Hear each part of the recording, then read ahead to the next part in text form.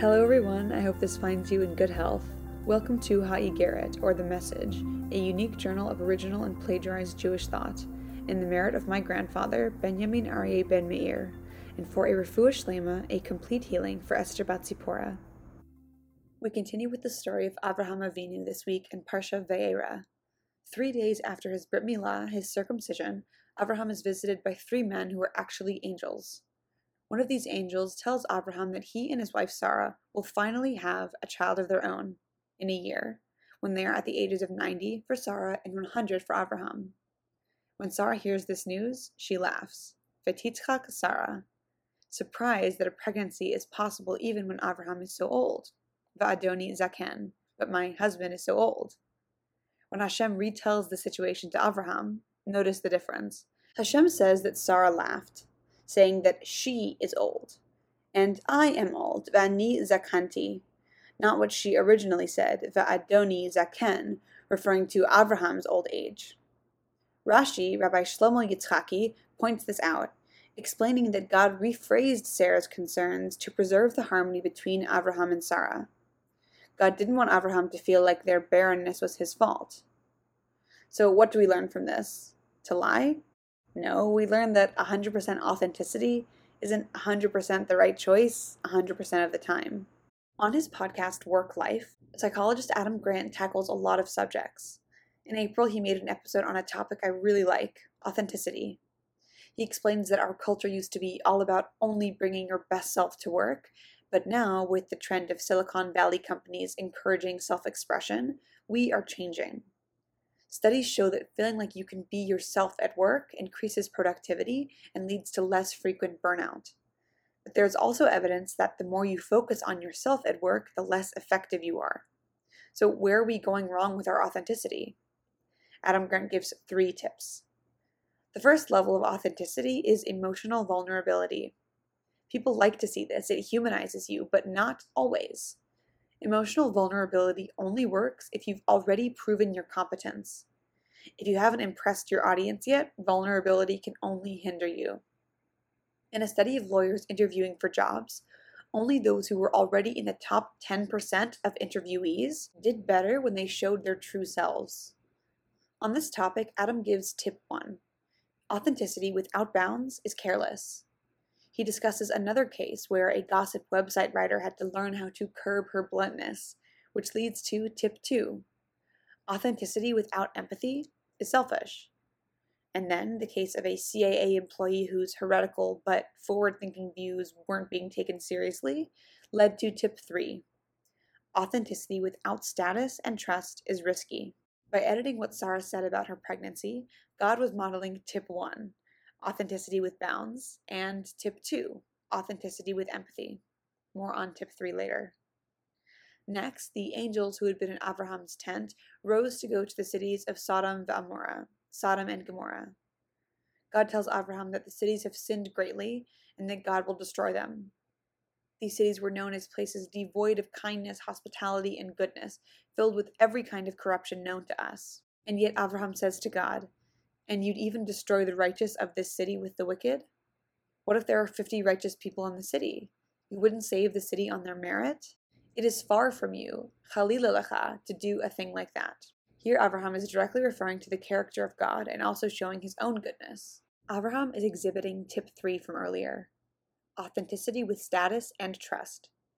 As someone God has already promised a nation of many to come, Abraham has status and he also has God's trust. He's done everything God has wanted him to do so far. Leave Haran, change his name, move away from everyone he knows to go to a strange land, etc. And therefore he has the status to question God. When Hashem agrees to 50 people, Abraham challenges him again, asking if Hashem will spare the city for 45 righteous men, then 40, then 30, then 20, and even 10. The cities are destroyed anyway, but we know that God didn't ignore or forget Abraham's plea. We have to assume that there were even 10 righteous people in the cities. Then, sure enough, 1 year after being promised that they would have a child, Yitzchak, Isaac, is born to Sarah and Abraham. After 90 and 100 years, respectively, of waiting for a child together, finally Abraham and Sarah have their beloved Yitzchak. Years later, once Yitzchak is at least in his late 20s, according to some sources, others say he was 37, Avraham is tested again. God tells him to take Yitzchak as an olah, a burnt offering. And Avraham does it. No complaints, no arguing. He is set to sacrifice his son when, thank God, a Malach Hashem, an angel of mercy, intervenes. And now we are here, one of the most difficult sections of the Torah to understand. Akedat Yitzchak, the binding of Isaac. A second ago in our Parsha, Avraham challenged God not just once, but 6 times about destroying a sin-ridden pair of cities that he didn't even live in.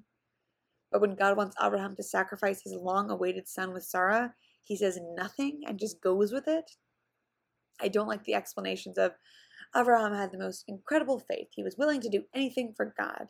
Or Abraham is the perfect example of true blind faith. These really just don't do it for me. God has also promised Abraham many descendants of Yitzchak, his spiritual heir specifically, 4 times already in previous parshiot. So how can Avraham go ahead with the sacrifice of Yitzchak with all these confusing contradictions? Let's backtrack.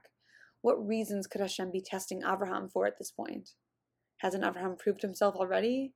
We learned that the most defining characteristic of Avraham was his chesed, his kindness and goodness. My theory is that Hashem was seeing if there was a limit to Avraham's endless kindness. As we learned earlier, even the greatest authenticity can be a hindrance unless it's bound by something. Though it is admirable that Avraham was incredibly kind, maybe Hashem wanted to see that Avraham also had the characteristic of gevura, restraint or severity.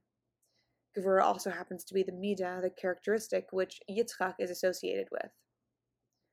Authenticity and kindness are definitely different things, but you see where I'm drawing the comparison. I'm also drawing back to tip 3. Authenticity without status and trust is risky. At this point in Abraham's life, every time God asked him to do something difficult, it turned out all right. God told Abraham he would be okay if he left Haran, that if he was willing to undergo a Brit Milah, a circumcision, his descendants would forever be bound in a covenant with God and inherit the land of Israel, that he would have a son even at the age of 100. All of these things have built up a status and trust between God and Abraham. I guess we could hypothesize what Abraham was thinking, but it seems to me that Abraham couldn't imagine that the same God who had watched over him, who had guided him and fulfilled his promises, who had given him the child with his barren wife, then would have him kill that same son? To use the same language as when Abraham was questioning God in destroying Sodom and Amorah, to have Abraham sacrifice his son would be chalil lecha, far from God, far from you. Abraham knows what is godly and what isn't, and therefore this test is really a test of Abraham's experiences thus far with God. That feels like emunah, or faith, to me. Gam zu latova. This too is for the good. Meaning that this will be okay because in the past it was okay, and because I have seen how God works and how my life has been impacted. Blind faith isn't acting without thought, it's acting with lots of thought and lots of context and lots of knowing. So this coming week, I encourage you to think about using these tips in your authentic life, and even further think about how this kind of emunah can be used in your life. Shabbat Shalom. Thank you so much for listening. I appreciate it so much. If you liked what you heard, please rate, review, or subscribe, and I hope you have a great, great weekend.